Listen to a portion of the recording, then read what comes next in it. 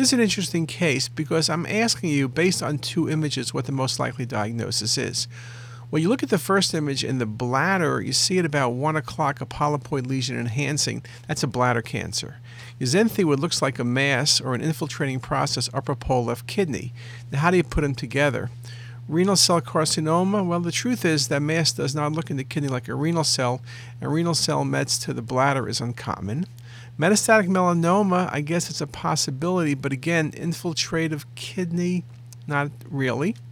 Acute pyelonephritis would be a thought, but that would not explain the bladder.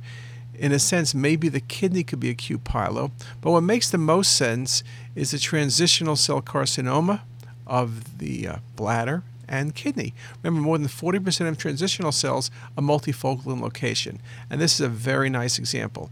It also reminds us when we're looking at the kidney and we think we see a transitional cell, look carefully at the ureters, the contralateral kidneys, and the bladder.